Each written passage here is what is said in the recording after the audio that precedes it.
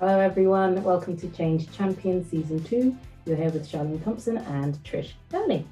Hi. Today, we are talking about influencing team dynamics. It's a conversation that really riled us both up because uh, I have a theory about it based on my netball teams.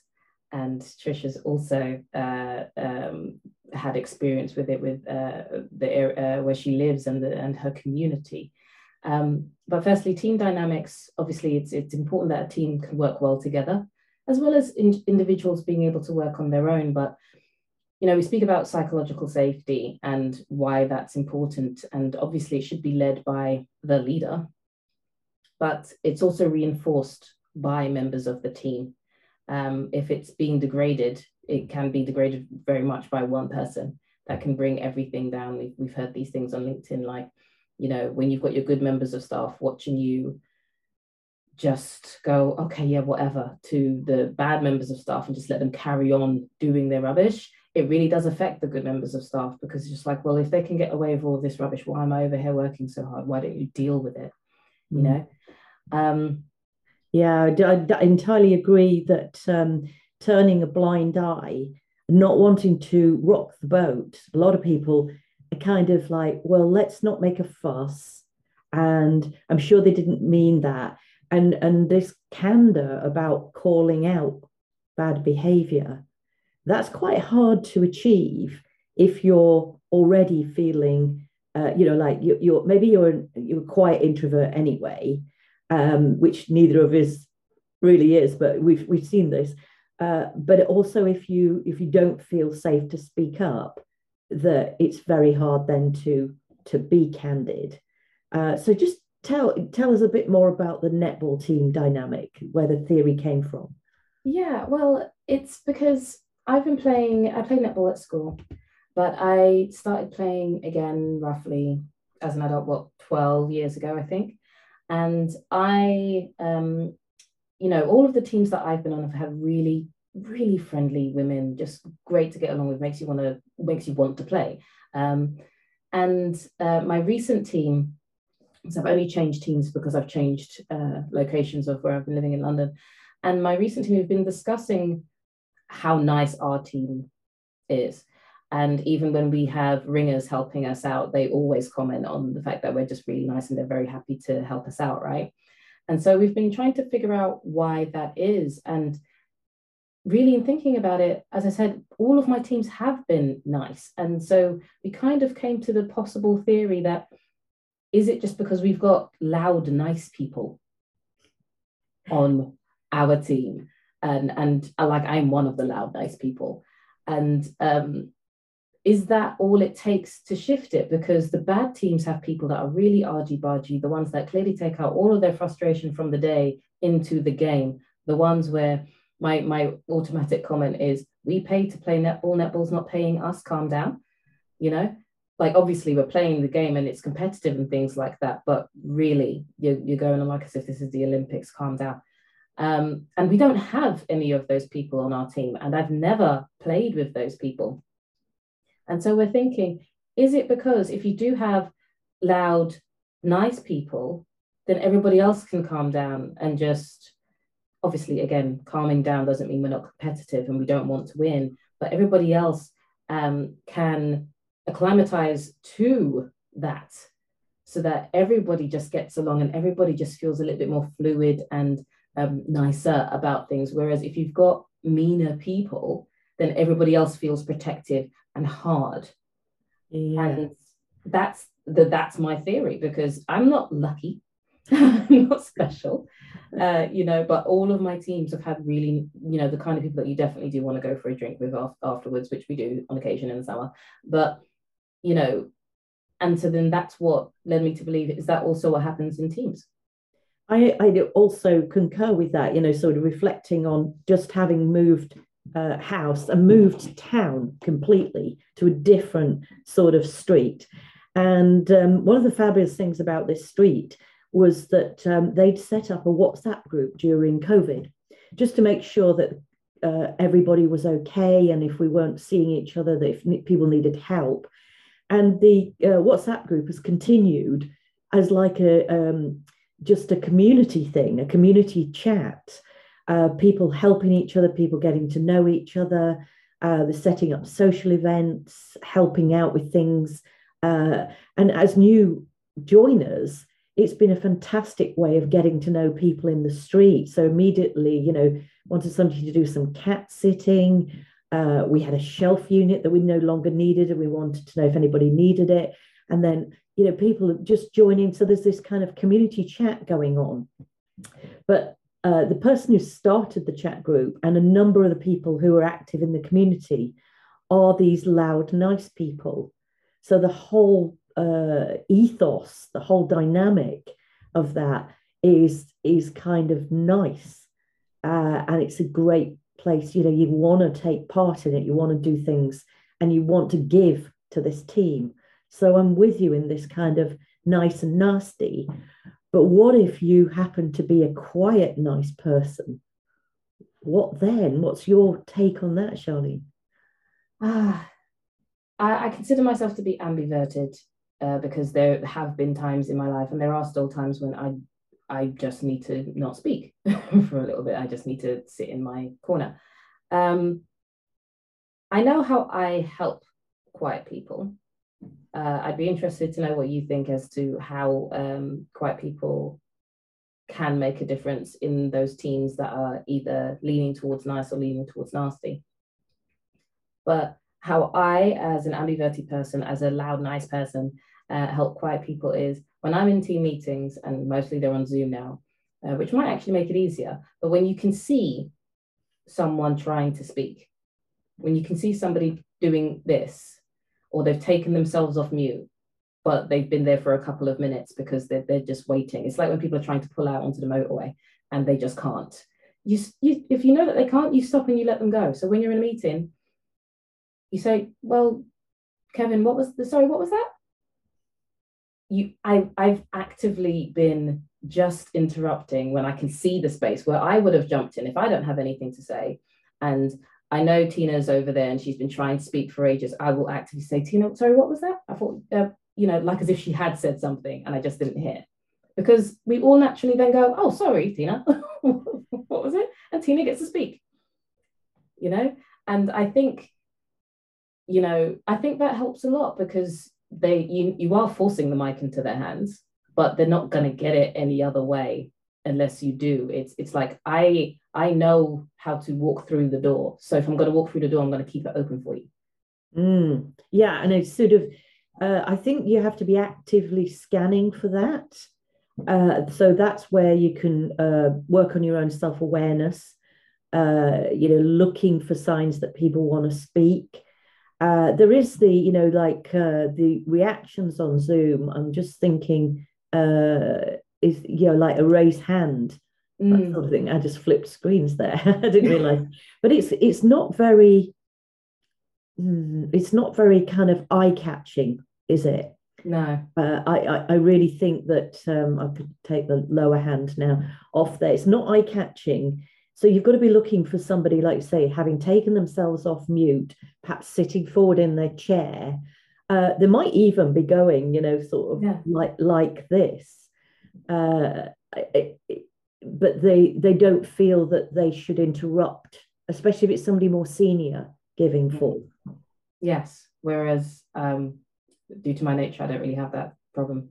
or I can find the openings just slightly quicker.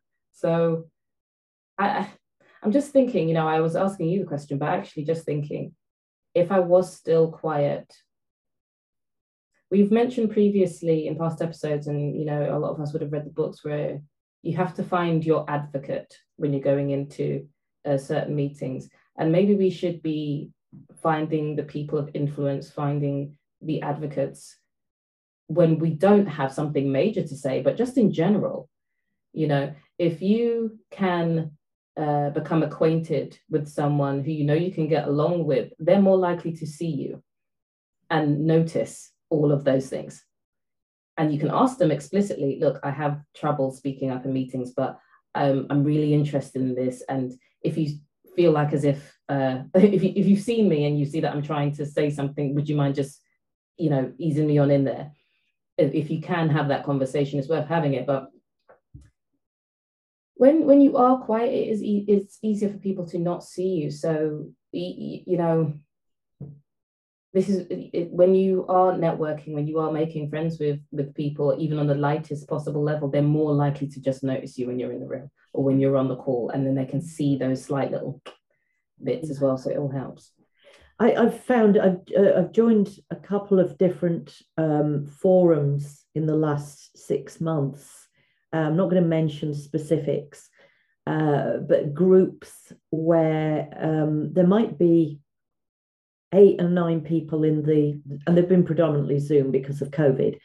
And what I've kind of noticed is there's certain people, maybe because it could be to do with their age or seniority or the amount of time that they've been in that group, that they just like to give forth. Yes. If I was being unkind, I'd say witter on. Yeah, but they're used to being the person that's correct. Yeah. Yeah. And I get the impression that one or two of the groups, me and a couple of other people have been invited to those groups to change the dynamic a little bit. As not being people who are terribly deferential or terribly good at shutting up and sitting, like sitting quietly. Yes. I call it sitting on your hands. Yes. I'm not one of those people. But it's interesting. And me and one other team member were having a kind of one-to-one, because we're working on a piece of work together, and we both independently said this, that this is how we're finding it. And it was interesting to see that somebody else new was finding it like that as well. So what's your take on that? Have you noticed the same sort of thing in some groups? Oh, yes. Yes, definitely. Because again, it's how quickly we, what's the word? Children are resilient, but what's the other word? It's how quickly we acclimatize effectively. Because the brain doesn't like to change things. It doesn't like to do things differently. So if it says, well, this is how this is going to go, it just prepares itself for this is how it's going to go. If you're going in a meeting with these people, you know you won't be able to get a chance to speak. You go in expecting not to be able to get a chance to speak. So you end up not trying to change it, because what's the point?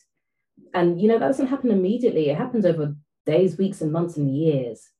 So that whole welcoming new blood into the system, where you don't have the long history of just listening to John, it's you're going to ask questions, and people do find it refreshing, because it's harder if you're already in an established situation to all of a sudden be different. It is harder, and that's why bringing in new people, God forbid diversity, into a team and things like that, it helps to move things around. But then also it raises the question of you shouldn't ever get stuck in a rut with certain teams where the dynamic is always the same and it's always in one direction, and you're not actually in a position where you can question things. Because I had a boss one time who was adamant that she was so very well read on leadership books, and she really was, but she was adamant that she was very much a person who always wanted to know people's opinions, and she said it all the time. She couldn't stand anyone saying their opinion. So the behavior didn't actually go with, it's like hated it. Yeah. Hated it. You'd get on a call with her and she would just talk at you for 53 minutes and then give you the last 7 to go, so everybody understands that, yes? And there'd be no questions. If she received the question, you could see it. She was visibly irritated, but she believed that she wanted to know other people's opinions. And it's just like, I think there's a few people out there that are like that. I came across, we were having a conversation amongst trainers. I just need to get a prop here. The other day about how you encourage participation and how you get people to feel safe to speak up. And one of the trainers showed me what she does, which I thought was a bit more fun than the reactions on Zoom. So she said, has everybody make these little kind of things, and you kind of like this. All right. And if you're not sort of entirely happy, you know, so you could, that it's a lot more in your face than the, you know, putting the raising the hand sort of thing. You could even have one, I guess. It's just, but the main thing is they've got to be quite bold, so that people can see them. And black ink on white paper is good, or dark ink on pale paper is good for that sort of thing. But I'm going to try this out in a training session next week, because I thought that was such a good idea, because there are certain groups that are reticent about participating. Yeah, because it's the fear of the reaction. Again, if your psychological safety level is a bit unbalanced, it's very hard to be able to put your words together and then actively saying them. Whereas holding up a piece of paper, you don't have to say what it is that you're grumbling about just yet. You can just say, I've got a grumble. And then if somebody says, what is your grumble? Then it just buys you the extra second to figure out exactly what you've got to say. And, you know, that might, for people who are very comfortable speaking up, that might seem a bit unnecessary. But as we can tell, we're in a world where tons of people who want to say stuff aren't saying it because they're afraid. You just said something that sparked a thought in my mind there. It's not even just speaking up, it's speaking. And you and I are quite confident about speaking because we've had quite a bit of practice training people, making videos, standing up and, you know, having to speak in front of groups. But again, I think people who are not used to that, they're worried that they're going to stumble over their words, they're going to and ah and not be able to get their point over. And so that anxiety, it's just easiest, less personal risk to me to just not say anything. Yeah. And as well, where we're working in, a lot of us are working in international companies, I speak really fast. And I work with a lot of people from different European countries now, and so I'm finding myself wanting to say what I need to say and then slowing down.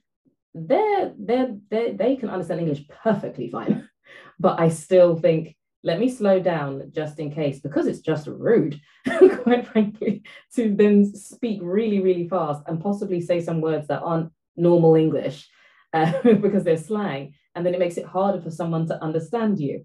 So then I need to say what I need to say. I need to get all my thoughts together. I need to get them out. And then I need to slow it down and make sure it's exactly clear what I'm saying. Otherwise, it can get lost in translation. That's a lot to go through before you say something.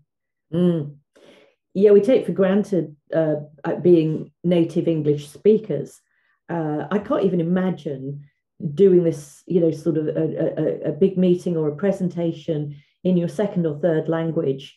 The challenge of that, and if you put that together with somebody who is unaccustomed to public speaking and feels that anxiety, so anything that we can do to help people recognize that, you know, it might be slowing down, it might be saying things a couple of different ways, it might be I'm a big fan of word pictures, trying to create analogy or word pictures around, you know, and make things visual. That's where the little things that's holding up kind of appeal to me, because so many people are visual learners, visual assimilators. Yeah, definitely. And, you know, those bilingual people as well could be some of the people who are trying to speak up, and we can open the door for them, because, you know, everybody's experts in their own fields, and it is so much easier to let the person who's always been speaking the loudest, just let them carry on, because we'll end up having to do that stuff anyway, and it's easy for it to just wear you down and erode confidence. And if you do have a little bit of confidence to spare, why not share it? I think being working on your own body language as well, to show people, you know, what you're thinking. We're maybe depending on your upbringing, background, your culture, we are maybe told that it's not polite to show how you're feeling or it's not polite to interrupt, for example. Particularly, I think growing up as a girl, that often was told, don't interrupt, stay quiet unless don't say anything unless you're asked, sort of thing. So there was a kind of definitely a generational thing of not being encouraged to, don't interrupt a bloke while he's speaking. Well, definitely. And like, especially with senior, I had not a bad therapist, but a therapist that said something bad one time where I was talking about work stuff. And I'm just like, well, the senior leader is asking us to do something which will cause damage to the project that is nearly, you can't fix it. It'll be very difficult to fix. And so I was talking about, well, I'm just going to have to tell him quite clearly and firmly exactly what's going to happen. And I think she was saying something on lines of, well, they don't really like to be told no. I'm like, that's nice, but no is the answer. So just like, I can pretend everything's fine, because then when it messes up, whose fault is it? It's mine. So if a leader cannot take being told no, then again, probably needs to look at themselves a little bit more to figure out why they can't take opposition. Obviously, you don't go around going, no, you're wrong, or no, you're rubbish, la, la, la, la, la. If you have to say no to somebody who is senior than you, or anyone really, try to figure out another solutions to give them another road to go down. If nothing else, think of it as give them some place where their emotion can go. Because if you've told them something and they're feeling lots of emotion, give them an outlet. If you just tell them something and just leave them there, that's where the problems start. But yeah, I was literally told, well, leaders don't like to be told no. It's like, this is how we have problems. I agree with you. And I've got a piece of work that I'm starting on next week with exactly that. I'm trying to help a project team where they are delivering the second iteration of a project that went not badly wrong last time, but it caused a huge amount of stress and caused some quite serious well-being issues amongst the project team. But this senior leader got their way, and people don't want that to be the same this time. So I'm helping the team find ways of being able to properly establish the really clear objectives and also decision-making roles. There isn't a proper sponsor or steerco setup. So this person has been able to behave like a bit of a spoilt child, and stamp their feet and get their way, and to the detriment of other people. So I'm kind of intrigued and really interested to try and be able to help this team go through that same journey, and put in place some of those really great project management principles, like having a crystal clear objective, a set of agreed deliverables, a priority in sort of what's a nice to have versus a must have. What are the triple constraints? Is it time? Is it resource? Is it the scope or the quality? And getting that established up front to be able to push back on these behaviors, not in a just sort of straight, no, I'm not doing that, but this ain't going to work because, and let me give you the rationale and let me give you some alternatives about what will work. Yeah, definitely. So for other conversations, I want to get updated with how that's working. Thank you, everyone, today. I think we've run over a little bit longer than we usually would. Thank you for listening. Thank you for watching. We'll be back with another episode. Please let us know on LinkedIn, usually, where how you found this and what your experiences are. So thank you, and we'll be speaking to you soon. Bye. Bye.